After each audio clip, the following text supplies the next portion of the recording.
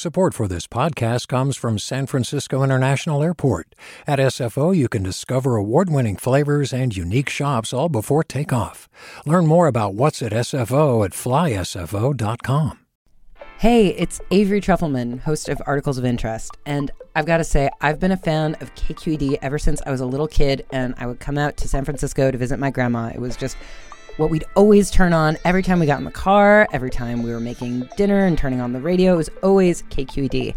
And then over the years, I've become a massive fan of KQED podcasts because this is local reporting at its best. These are answers to questions you've always wanted to know, interviews with exciting, unusual voices, necessary journalism, all told with love and care and artistry. And did you know that a majority of KQED's funding actually comes from members? It's just people like you and me supporting the programs they love, while also getting access to cool events, behind-the-scenes footage, and so much more. If you want to sign up and be a part of this amazing community, visit donate.kqed.org/podcasts to become a member today. That's podcasts with an S. Thank you for listening, and thank you for your support. From KQED. If you know the history of West Oakland, then it's not hard to understand why families who live there, mostly black families, are so upset that there's a cancer-causing chemical in their high school's groundwater. Many people want answers, but there's a deeper level of distrust that's actually been decades in the making. The state has a history of just doing our community wrong, and so we don't trust them at all. I don't trust them. McClymonds High has been temporarily closed since last Thursday. So this week, Oakland City Councilwoman Lynette Gibson McElhaney held a public meeting to hear what people have to say. Ladies and gentlemen, I'm trying to get through everybody's questions. And many people in West Oakland are worried about whether they can trust the info they're getting at all in a city where racist policies have affected people's health for a long time. I'm Devin Katayama. Welcome to the Bay.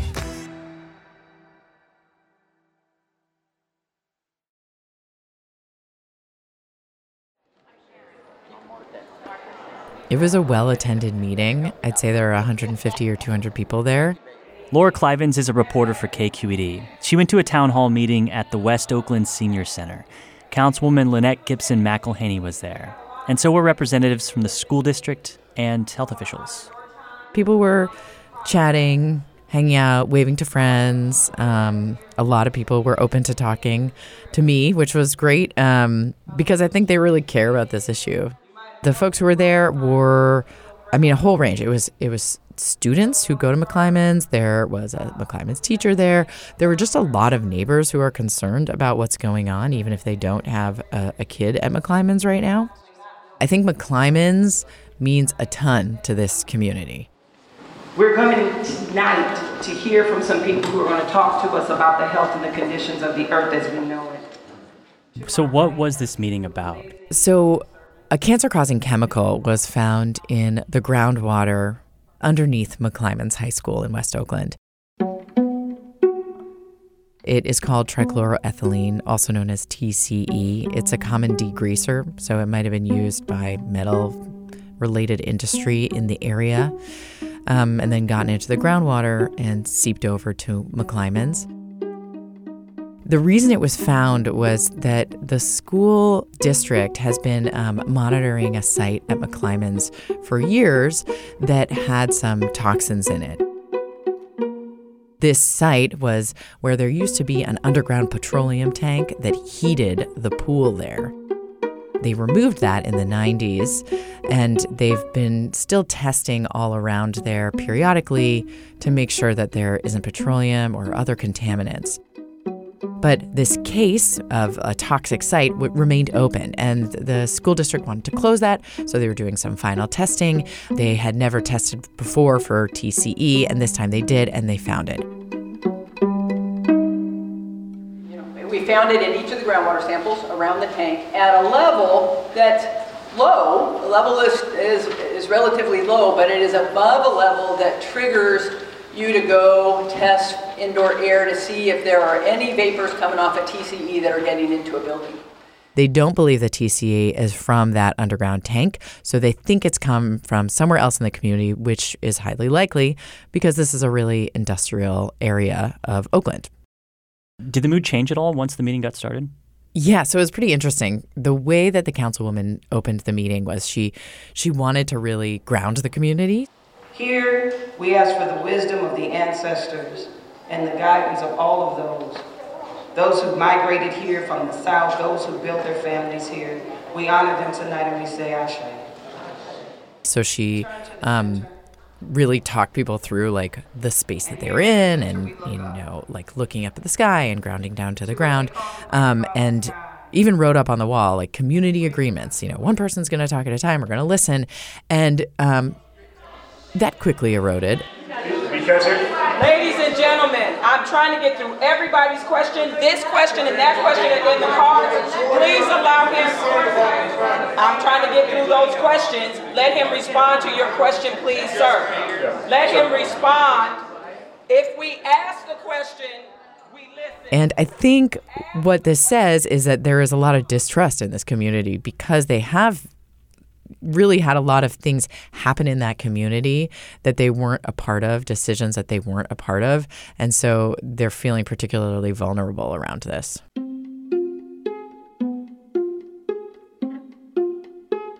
The decisions that Laura's talking about began after Black families started moving from the South to the Bay Area to work in shipyards during World War II.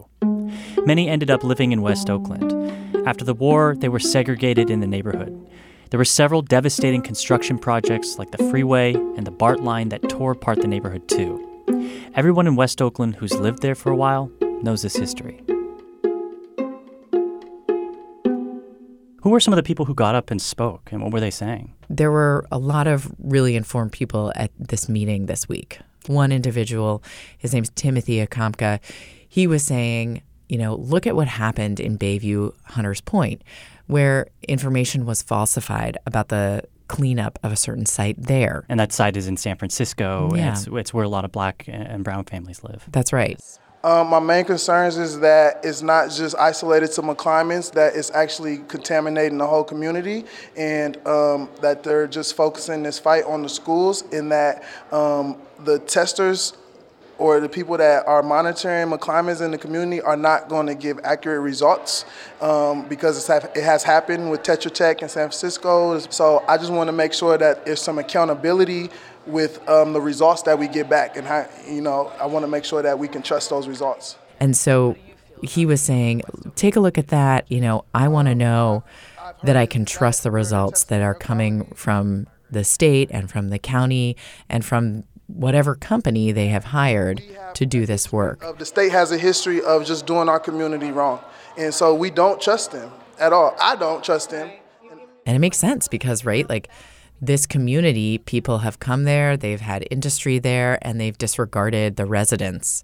And, you know, at times we didn't really know the impact of all the chemicals that we've been using, and then sometimes we do and still sort of leave a mess behind wherever businesses go.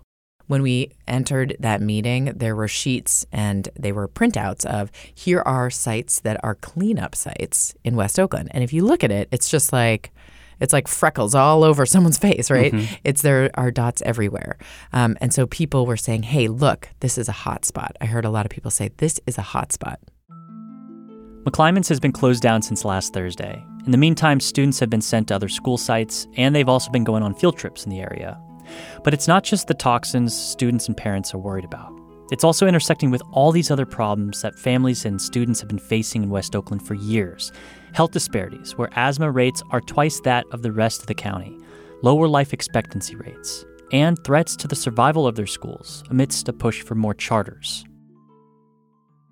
People are feeling fearful that that this cleanup might lead to a closure of McClymonds, even though Oakland Unified School District says that's not going to happen.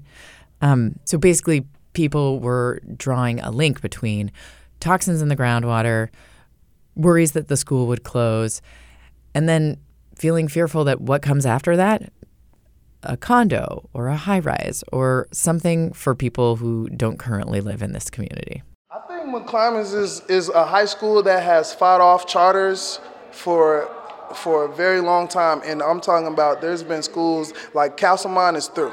OUSD, they gave the charter a 40-year lease there. So I think McClymonds is deeply rooted in the West Oakland community because there's parents, grandparents, and great-grandparents my grandmother went to McClymonds. So they want to see it there because it's something that in the community that's not going away. They don't want it to go away because if this high school goes away, then that just means that it's another staple that's gone, like so many other things, you know?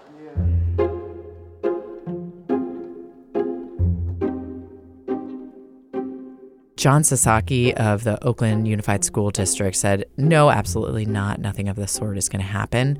But I heard from many people that they fear that McClymonds is going to be closed down, or that if McClymonds needs to be cleaned up, that, you know, it's going to take a few years and then, oh, wait, we're not going to reopen it, something like that.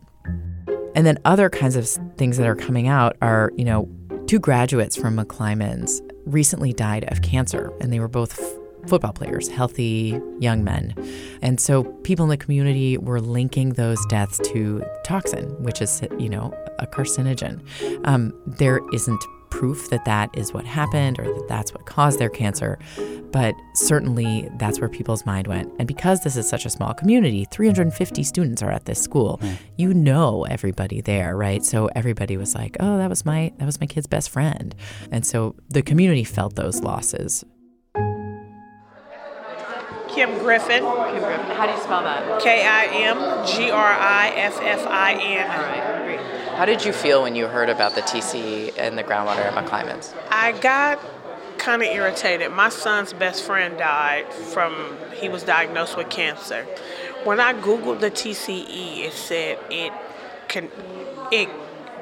it gives off something that causes cancer. So that made us start wondering. I always knew something was wrong because he went from a healthy kid to a sick kid. Not him, another child as well did the same thing.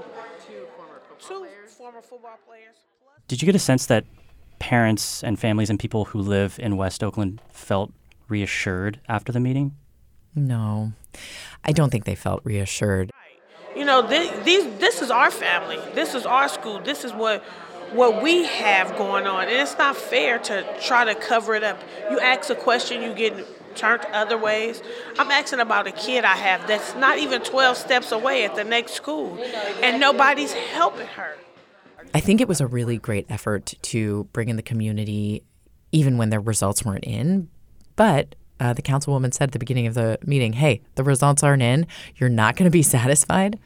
And that was true. What's unfortunate about toxins from these legacy companies is a lot of these companies no longer exist. And so who foots the bill to clean up that kind of thing? If the company does exist, you know, you get the company to pay for it. But when I've spoken to people who work at the State Water Board, they say, yeah, that funding is an issue for this idea of a toxic plume that they call an orphan plume because it doesn't have a parent company to pay for it.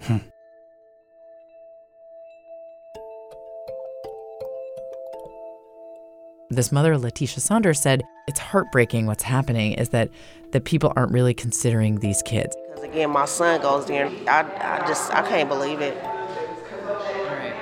I mean, or how careless they are with our kids to feel like it's okay to, like, you know, or just, you know, how careless they are with our own kids. Feel like they wouldn't do it to theirs, you know? How does that make you feel? It's heartbreaking.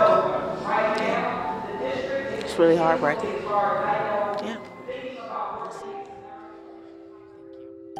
What I think she means is that these kids are not valued as much as some other kids. Like what she did say was, you know, you wouldn't want that for your kid, would you? Yeah, right. You won't want your kid to go to a school that there's been a toxic chemical identified beneath the school.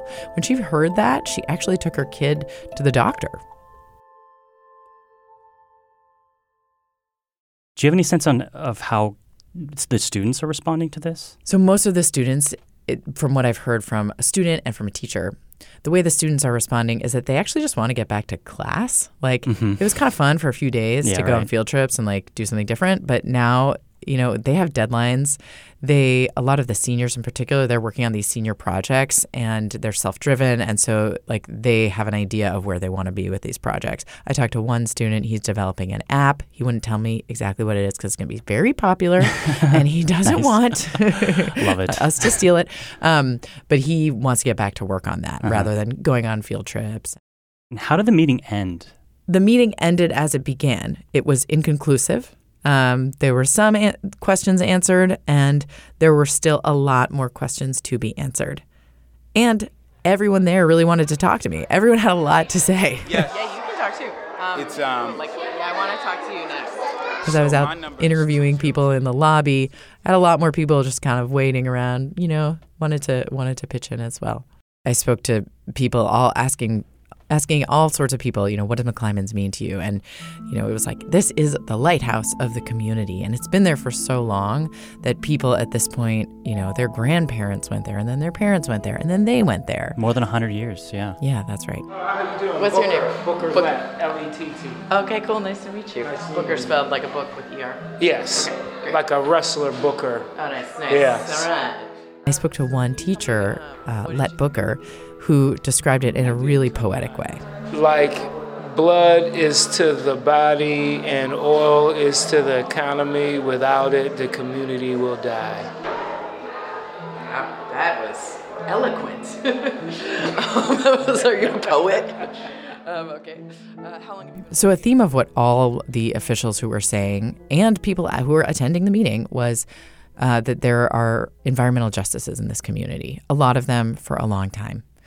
And so what that might look like is an old metal company no longer there, having left and having TCE in the soil around that location, having things like worse asthma rates and lower life expectancies. My question is this going to reinvigorate the movement for environmental justice in West Oakland? There are a lot of priorities that people have, right? Among them, paying rent, and especially in a place that's gentrifying. And so I'm wondering if this will stir up a movement of people who will join those who are already working on it. That's what I'm curious about. Laura says McClymonds will be closed until at least March 9th. That's when the district plans to release the final air quality test. Laura Clivens is a reporter with KQED. And you should follow her on Twitter. She is at Laura Clivens. Me, I'm at Radio Devon. Producer Erica Cruz Guevara is at Notorious ECG. Our editor is at Alan Montecillo. That's Montecillo. KQED's leadership team is Julie Kane, Vinnie Tong, Ethan Lindsay, and Holly Kernan. We also get help each week from Kiana Mogadam. Our theme music is by Dowd Anthony. All right, that's it. Time for the weekend. See ya.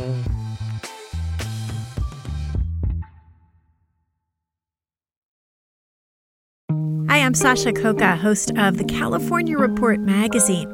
Every week, we bring you stories about what connects us in the giant, diverse Golden State. Because what happens in California changes the world. I love this place. We were once seen as like the place to be, California. The land of milk and honey. That's where you go to Sunshine State, but we just have challenges right now. KQED's California Report magazine. New episodes drop every Friday, wherever you get your podcasts. Hi there, I'm Rand Abdel Fattah from Throughline. If you're listening to this podcast, you know that KQED produces exceptional storytelling that keeps you informed, inspired, and entertained. Their podcasts cover issues from your neighborhood to the entire country and everything in between. Support this work today. You can help us continue to bring quality podcasts to your ears. Just head to donate.kqed.org/podcast. That's donate.kqed.org/podcast.